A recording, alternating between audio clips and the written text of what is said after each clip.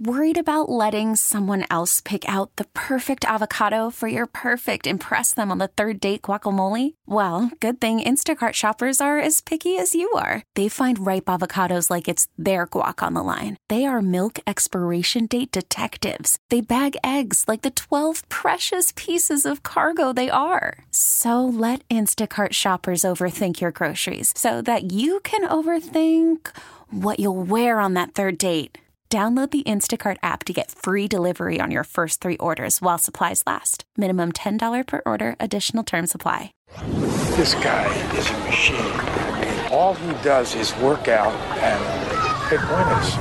Early odds with Joe Ostrowski. Oregon's down by 12. They're on the 45-yard line with no timeouts. Oregon's got an All-American field goal kicker. Why didn't somebody tell me? Chicago's sports betting show. Touchdown, Ohio State. There are some folks who are celebrating and others who are saying, you've got to be kidding. You kind of know what I'm thinking about. Over or under? Under would be the key word. Hello? Bet with an edge. He'd find out the kind of inside stuff nobody else knew, and that's what he'd put his money on. He even figured out the different bounce you got off the different kinds of wood they used on college basketball courts, you know? Early odds with Joe Ostrowski. And a friend of mine is very smart, said, I've been very lucky with gambling. I've never won. Saturday mornings on 670 The Score and the Radio.com app. Championship Sunday tomorrow, and we'll be back with another You Better You Bet Sunday morning, 9 to 11 a.m. I'll be going over all the sides, totals, game props, player props with Danny Parkins and Nick Costos, and we'll also talk to some awesome guests like Chad Millman of the Action Network and Bob Scucci, longtime bookmaker out in Vegas. Should be awesome. Join us 9 to 11 tomorrow. So the big shock last weekend in the NFL playoffs was, of course, the Titans making the AFC Championship game. And I was thinking back, we talked to so many people on You Better You Bet on Radio.com Sports, also You Better You Bet, now here on the weekend on The Score and other Entercom stations. Thinking back to all the different handicaps I heard on that game, there's one person that I could recall that was saying, you know what? You should take a look at the Titans winning outright. His name, Colin Wilson, and he joins me on Early Odds on Sports Radio 670 The Score. Find his work on actionnetwork.com. He's on Twitter at _Colin, the number 1. Colin, how was your weekend? I know you spent it out there in Vegas with your guy Stuckey, who's a big Ravens fan. So Saturday night had to be pretty interesting. Oh, it was great. Saturday was very interesting because Stuckey's a very big Ravens fan. And generally, the consensus across the nation was the Ravens were the money line parlay piece that you want to have in your ticket. So generally, the entire crew I was hanging with was all on the Ravens and had them tied into parlays, had them straight up. And I just had my measly one-unit ticket hanging on me with the Titans and just keeping a low profile, trying to keep quiet and not make people mad. And the box score was a little bit out of control. The number of fourth downs that were failed by the Ravens, limiting them to 12 points. It was a Titans bettor's dream, but I don't even think if you bet the Titans, you could even imagine that game was going to play out, much less stay under the total. I mean, just to imagine the Ravens only score that many points was not really a part of the handicap that I had. It was more about the offense than it was the defense. Yeah, that's interesting. I wanted to bring that up because most people were on the Ravens, the books. It made their entire weekend just that one game. You heard a lot of Ravens backers say, hey, they should have scored more points, and they should have. When you rack up 530 yards of offense, you should score more than 12 points. But just from your perspective, siding with the Titans, did you think maybe in some ways Baltimore should have won that game or it should have been more competitive? Because it really wasn't ever, and it seemed like the coaching staff kind of overreacted early. And I think the thing is Joe, from all the college football stuff that I do, a real big part of my handicap is post-game win expectancy. And I like to know teams that were actually won the box score, should have won the game. And we're looking at a Ravens team that was multiple times getting into Titans territory and had multiple turnovers. And if you count those fourth down non-conversions, that counts as a turnover also. So the biggest stew of things that could go right for the Titans happened in every single aspect of that game. And I know that the way that I'm talking about it sounds like maybe, you should fade them this week, that you shouldn't back them because they could never get that lucky again. But here I am once again back in the Tennessee Titans against the Chiefs. Wow. Okay. Let's jump right into it. I've got a couple other questions, and you alluded to the fact just your great work that you put out at the Action Network. I want to get to some futures that you might be looking at early for next season as well. A couple other things, but yeah, let's jump into that AFC game. It's the first game coming up on Championship Sunday tomorrow. Now, the line, most places you'll see 7s and a -120. Other shops have a 7.5 up in favor of the Chiefs. The total here, 53. If you're looking at team total, KC north of 30, around 30.5, and Tennessee 22.5. So what are you thinking for the fourth straight road game for Tennessee? Here's the thing. You're taking a Titans team that has already sent the Patriots home. They've sent the Ravens home. And now everybody thinks, well, this is just going to be a blowout here by Kansas City and Patrick Mahomes is going to score his points. I agree. I think Mahomes is going to score his points, but I think the Titans are going to be able to score their points too. If you look at Kansas City, this is the worst rush defense that the Titans are going to play, as Kansas City is fielding like 29th rush defense in all of NFL. This is the easiest rush defense that the Titans have gone up against in all of the playoffs. So, this is the thing where I think Derrick Henry is going to be able to control the line of scrimmage. The Titans' offensive line is going to be able to control the line of scrimmage. And Tannehill, who hasn't even passed, I think, for 200 yards this postseason yet, I'm not sure if he's going to have to throw if Derrick Henry has 40 to 45 minutes of possession here. So, this is just one of those things where the big mismatch is the Kansas City front seven trying to take on Derrick Henry. There's a lot there I want to hit on. So let's move to the total, 53. What you threw out there is kind of telling me that you also like the over. So do you like the Tennessee side more than going over 53? Let's recall that in Week 10, these two teams played to a 35-32 score. I do remember that score, and I think everybody remembers that score. And it's going to be the same thing with the NFC Championships. Everyone's going to remember the previous game score, but in this one particular, Kansas City's red zone defense has been tremendous this year. It's been one of the reasons why a lot of us were jumping on the Chiefs train. Once we got to the end of October, we knew that the defense, and specifically the red zone defense, was turning into one of the best in the league. But on the flip side of that, Patrick Mahomes started having problems converting points when he would get inside the red zone. So as much as I think there's going to be points here, and I think that Kansas City is going to be able to score at will like they did last week, there's something inside of me that says Kansas City's had problems in their own red zone on offense, and they have been stout on the defensive side of the ball in their own red zone. So maybe this isn't as high scoring as we think. So I certainly like the Titans better covering the number than I do taking the over in this game. This might sound like a crazy question to many, and I would not have even broached this subject a few weeks ago, but the Titans with Vrabel, Dean Pease, the defensive coordinator, Arthur Smith, nobody knew his name a month ago. Your average fan didn't. Mm-hmm. Do the Titans have a coaching advantage over Kansas City? Is that not the craziest question? I mean, if you look at what Vrabel did, I go back to the Vrabel delay of game, punting, and the chess match that he played with Belichick. And that entire sequence where there was 5 minutes left in the game and the Titans did everything to burn time off the clock. The biggest complaint we have about NFL head coaches is that they don't know how to manage the clock. They don't know how to manage drives. They don't know how to execute properly on the clock to be the advantage of their team. We don't have that problem with Tennessee.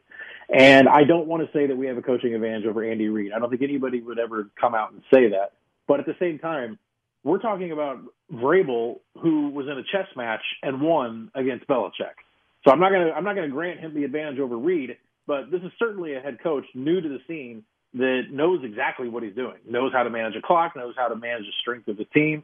And, I know there was a lot of luck involved in beating the Ravens, but that isn't because of a lack of ability or knowledge from the head coach. I mean, this may be the beginning of something that we'll see for maybe a decade in the NFL. Wow, that's amazing. I want to hit on some of these player props. Now, you mentioned Ryan Tannehill hasn't even thrown for 100 yards in their last 2 playoff wins, and they set the yardage for him at 232.5. Don't we have to look to the under? We have to look at the under, but it's one of those things where if it just seems too good to be true, all right, and the line doesn't move whatsoever, and everybody in the world should be on this under. And it's another thing with the field goal prop. I saw Action Network just tweeted out that the Titans have hit like 1 field goal in the last, 11, 12 weeks. And the prop on that is over under 1.5 field goals for the game. Why would you not take the under? Ooh. Right? Yeah. So it's just these props are, if they don't move or if they don't at least get some traction or some attention from the market with some larger size money, then it seems like it's too good to be true. So I'm not sure if maybe taking the over is in correlation with maybe taking an over. I think I would rather have an under maybe on the total than taking an under on Tannehill's yards. At some point he's going to break out. I don't know how big of a part of the game this is going to be because they're going to feed Henry, and they're going to try to get Kansas City to bite on the play action pass. Who knows if they're going to bite? Who knows if Tannehill's even going to get that many passing attempts? He didn't have that many passing attempts against the Ravens. From what I see from Kansas City's front seven, I would still take the under based upon the number of attempts that I think Tannehill will have. I don't think it's going to be that much of a throwing kind of game. Speaking of too good to be true, I couldn't wait until this number popped. Derrick Henry, 3 straight games, over 180 rushing yards for the first time in NFL history. And you knew this would be at least 100, which is a lot if you're not paying attention to the prop market. I'm seeing offshore right now Derrick Henry at 113.5 rushing yards. I mean, you got to take the over. Everybody's going to take the over, and I can't argue. I can't. When I saw the video, so over at Action Network, we have a Fade Ravel series where Darren Ravel picks out a prop. And if he fails, something crazy happens. And so this week, his video starts up, and it's pretty obvious that if he loses this week, somebody with some pro experience is going to get to run at him full speed and tackle him. So that's pretty cool. But the prop that he picked, I thought, was even crazier, which is Derrick Henry to not score a TD. Like I know. 100. I saw that. And I thought to myself, I've seen this Kansas City front seven and what they give up on the ground. Anytime the Titans get it into the red zone, they're going to be able to run it through the A, B, and C gap and take advantage of that defense. So when I saw it, I thought, Darren, maybe we should pick another player. Maybe we should pick another prop. This one seems a little bit too good to be true. I like Derrick Henry to go over his yards. I think that's going to be their mission objective is to feed Derrick Henry against a soft front seven for Kansas City. So I like him to go over his touchdown prop. I like him to go over his rushing yards prop. Yeah, I saw that, and I was wondering, is that just Chad Millman picking something that Darren Ravel is absolutely going to use, and it will make for some great content that we'll see floating around on social? I couldn't believe that. Do you know the NFL player with experience that will be hitting Ravel because Henry's going to score? I have no clue. Okay. I have absolutely no clue, but whenever Derrick Henry scores that TD, I might get into the company Slack and say, all right, who is it that's going to be going at like a dart speed into Ravel? But, I mean, when I saw the prop, I thought, oh, man, this one's going to be tough to dodge, Darren. This one's going to be tough. All right, that's going to be fun. So you like Tennessee, and would you lean over? Is that fair to say? I would lean to the over. I do think Kansas City is going to be able to get their points up, and maybe not at the pace that they got them up against the Texans. And I think Tennessee is going to be able to get their own. The one thing that I would caution is that I think Tennessee is going to be able to control the clock because they're going to be able to control the ground. And I do like the red zone defense of Kansas City, but mostly, I mean, those numbers come against passing teams.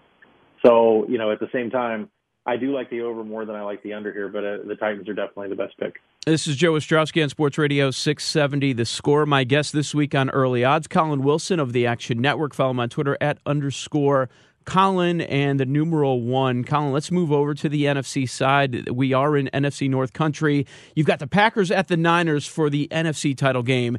Now, San Francisco, it's -7.5. Some shops you might find -7, but you're going to have to pay -120. Total sitting at 46.5. If you're looking to the team total, it's around San Francisco 27 and Green Bay 19. Of course, we think back to Week 12. It's a primetime game.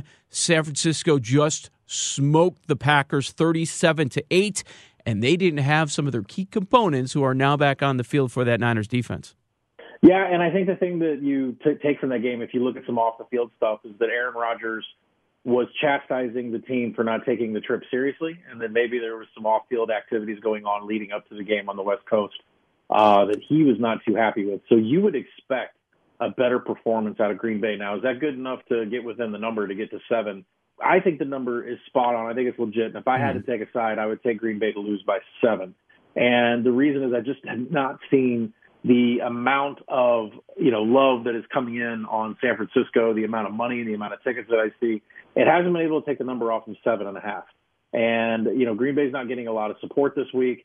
The over is getting a lot of support, and San Francisco is getting a lot of support. So I think if it's a lower scoring game, at least lower than what we had last time, and Green Bay actually shows up and takes this trip seriously, I think they have a good shot to cover. I mean, both offenses rank in the top 12, top 13 in rushing offense.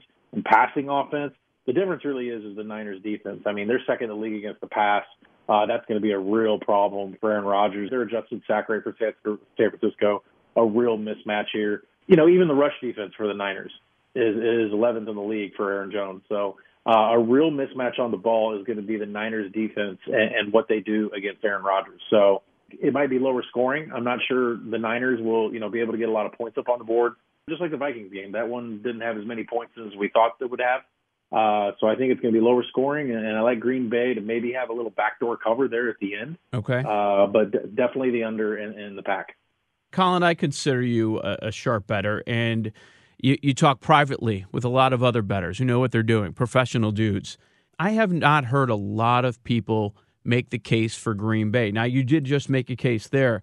Has that been the same situation for you? Sure, I've seen both sides of it, Kansas City and Tennessee. People don't want to lose any more money on the Titans than they've already lost. But it just seems like at least the public and a lot of sharp guys all in on San Fran here. Yes, and that was the thought from the – so these lines were actually released while I was still in Las Vegas. And, the sentiment from the start was you better get the 7 because it's going to go up. And that was the start from a lot of guys out there that I respect that probably are going to have heavy volume. They're going to have more volume into it than I have in this game. And they wanted San Francisco on the 7 immediately. And that's really been the sentiment. As a matter of fact, I can't find much of anybody that I respect that is on Green Bay. Right. And I think the public is coming in on San Francisco. I think a lot of sharps that I respect are coming in on San Francisco. And I completely agree with it. I mean, I see it in the numbers too. The problem is that Green Bay team that came out earlier in the season and just really got rocked. That whole entire team was not prepared. I think they had their mind on other things while they were out on the West Coast. I know they had an extra week to prepare, but I think that was really against them in that game. I expect a way better effort out of Green Bay here, especially when it comes to their defense. And how much of this handicap is the struggles that we saw from Jimmy Garoppolo in his first playoff game last week? Yeah, I mean, this wasn't as high scoring as we thought it would be. We didn't really think against the Vikings. I mean, the Vikings really are the ones I thought put up the goose egg, I guess you could say, in the box scores, really kind of not as well as what we thought they would do after what Kirk Cousins did the week before, just to get in a position to play San Francisco. So, if any team with a pulse would have come in there, they possibly could have beat San Francisco last week with such a low total also. There just was not a lot of points scored in that game whatsoever. I think it's the same thing here. I think maybe San Francisco has an off day on offense, although I will say, Green Bay has shown tendencies against some of the formation setup that San Francisco gets into, some of the pre-snap motion that San Francisco gets into. Green Bay has a hard time handling that stuff on defense. So I guess we'll see here. We'll see if San Francisco offensively is going to give it a full ride. And, these two games are going to play a lot into, where the opening line is for the Super Bowl. So if San Francisco wins in a real ugly one, and you get a Chiefs victory, that game may be more around a -1 or a pick than it would be maybe a -2.5 that people thought it would be. All right, so Colin Wilson looking at Green Bay and the under. So we talked to a couple bookmakers this week on You Bet or You Bet, and some have been elsewhere saying the exact same thing, that if the favorites do march on here and meet in 2 weeks, San Francisco and Kansas City, that the line would open as a pick'em. Is that off? Mm-hmm. I think so. I think San Francisco should be a 2.5-point favorite, and it really comes down to the defensive front seven. A major difference for me is the defensive front seven. Now, this is assuming Garoppolo picks it back up, and he is just as potent as an offensive, getting points on the board and moving the ball as Patrick Mahomes. But I think the San Francisco defense is truly the great equalizer in a Super Bowl against Patrick Mahomes. Like I said before, the handicap of the Titans is Mahomes has had some problems with his red zone offense. The last 6-7 weeks of the season, putting points up after getting the 20-yard line was never a given. And settling for field goals was a big part of the equation. So I definitely like San Francisco, and I think if it came out as a pick or a -1, I would certainly be on the Niners out of the gate. But you also think Tennessee and Green Bay are live. If that's the matchup we get, what sort of a line are you expecting as America cries? Could you ever imagine no. Super Bowl with Green Bay as a dog? How many people would line up to have Green Bay at an underdog number against the Tennessee Titans? So I would expect Tennessee to be the dog in that, maybe 3.5. I'm not sure if there's a look-ahead line, but I'm sure the Packers would be favored in that scenario. Yeah, they probably would be, but I would make the argument for Tennessee. What else do they have to do? How many roads have been tougher? How do you go through the Patriots, Ravens, and Chiefs and still become an underdog? So I think then we're going to have to start talking about, Green Bay's defense. Can they take care of, Derrick Henry? Can they go against the play action pass? And Tannehill in the Super Bowl is just something I have not been able to wrap my mind around. But we'll see after Sunday. I mean, if Tannehill makes the Super Bowl, that's a real life thing that could happen here. That is amazing. The forever 9-7 Titans may be playing in the upcoming Super Bowl here. Colin, a couple other things before I cut you loose here. You're always looking ahead in college football. It was a bad night for a lot of us on Clemson this past Monday. But as far as next season, are there any college football futures that are worth taking a shot right now for you? I usually don't get involved in stuff where money's going to sit aside for a full calendar year, but sometimes if the value's right, maybe it's worth it. Yeah, and I think there's two teams that I specifically wanted, and I just wanted to see the number first. The first one was Georgia. I knew with the Jamie Newman coming over from Wake Forest, I know Jamie Newman coming over as quarterback from Wake Forest. And even today, they've announced that Todd Monken's going to be the new offensive coordinator, and Georgia's old offensive coordinator, James Coley, is going to go back to being a quarterback. These are all good moves by Kirby Smart. And we know that they have enough talent to win the national championship and to compete in the SEC. But the problem is the number is 8-1. And that's just too short for a team. That's what these odds were a year ago when they had everything and Jake Fromm returning. So they didn't get any value in Georgia whatsoever with some of these upgrades around the offensive side of the ball. Then I wanted to look at Oregon. Oregon is a team that has led the Pac-12 in recruiting the last few years. They are ahead of the pace in front of everybody. I mean, they just won the Pac-12. But, I mean, there's nobody that's going to be able to catch them this upcoming year. The problem with their number was that they start the year with North Dakota State, who just won the FCS, and then Ohio State comes to Eugene. So taking a future ticket on them may not be too wise because you don't know where they're going to be sitting in week 3. Assuming they survive those two, I'd be much happier to take a 15-1 or 20-1 on Oregon than possibly taking the 30 to 60-1 that's out there now and then possibly losing their first 2 games of the season. So that really came down to me finding more of a long shot.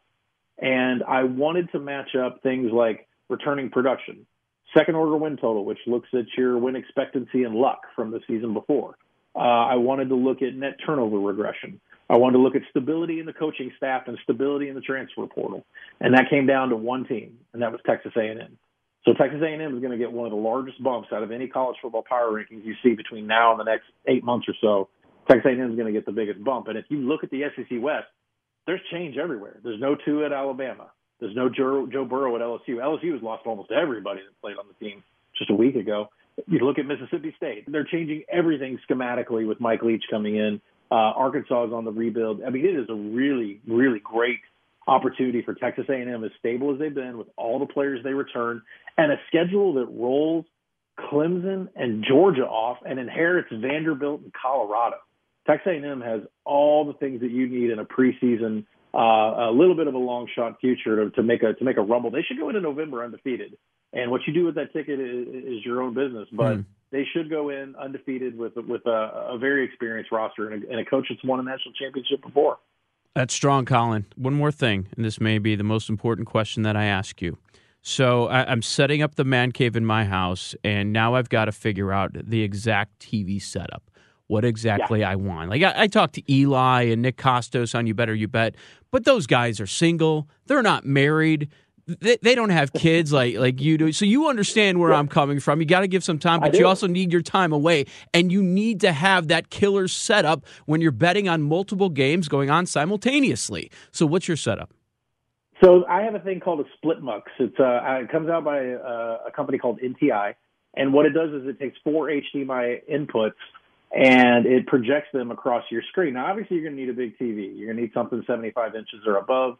And the split mux HDMI will show 4 screens at once. So you can put in a Fire Stick, a PlayStation, an Xbox, and your own cable into the back of this split mux, and you can watch 4 screens all at the same time. And that's how I am able to watch as much college football as probably anybody I can think of, is because I've got 4 windows going all at the same time. And say your kids want to hang out with you, which I have a 12 and 13-year-old myself, they can sit down and take one of those screens to play Nintendo Switch or play PlayStation while I'm still watching football. I'm also gaming with my children at the same time. So the ability to get the sports bar view in your house, to get 4 live feeds on one large TV, makes it so that you never have to leave the house again. And then, you can seem like you're socializing with your family too. You give them a little pie on the screen, a little piece. You look like Dad of the Year. Colin, you just changed my life. Thank you. Colin Wilson from the Action Network. Follow him on Twitter @_Colin _1. Colin, best of luck this weekend, all right? Thanks a lot, Joe. Excellent info, as always, from Colin Wilson, especially on the TV setup for my personal life. Put a reminder on your phone. You better, you bet, tomorrow, right here on 670 The Score, 9 to 11 a.m. Myself, Danny Parkins, Nick Costos. We'll talk then. But for right now, inside the clubhouse from the Cubs convention. Next on Sports Radio 670, The Score. Call from mom. Answer it. Call silenced. Instacart knows nothing gets between you and the game. That's why they make ordering from your couch easy. Stock up today and get all your groceries for the week delivered in as fast as 30 minutes without missing a minute of the game. You have 47 new voicemails. Download the app to get free delivery on your first 3 orders while supplies last. Minimum $10 per order. Additional terms apply. Selling a little or a lot? Shopify helps you do your thing, however you cha-ching. Shopify is the global commerce platform that helps you sell at every stage of your business. From the launch your online shop stage, to the first real-life store stage, all the way to the did we just hit 1 million orders stage. Shopify's here to help you grow. Whether you're selling scented soap or offering outdoor outfits, Shopify helps you sell everywhere. From their all-in-one e-commerce platform to their in-person POS system, wherever and whatever you're selling, Shopify's got you covered. Shopify helps you turn browsers into buyers with the internet's best converting checkout. 15% better on average compared to other leading commerce platforms. And sell more with less effort thanks to Shopify Magic, your AI-powered all-star. Shopify powers 10% of all e-commerce in the U.S. And Shopify is the global force behind Allbirds, Rothy's, and Brooklinen, and millions of other entrepreneurs of every size across 175 countries. Plus, Shopify's award-winning 24/7 help is there to support your success every step of the way. Because businesses that grow, grow with Shopify. Sign up for a $1 per month trial period at shopify.com/Odyssey Podcast, all lowercase. Go to shopify.com/Odyssey Podcast now to grow your business, no matter what stage you're in. Shopify.com/Odyssey Podcast. You could spend the weekend doing the same old whatever, or you could conquer the weekend in the all-new Hyundai Santa Fe. Visit HyundaiUSA.com for more details. Hyundai, there's joy in every journey.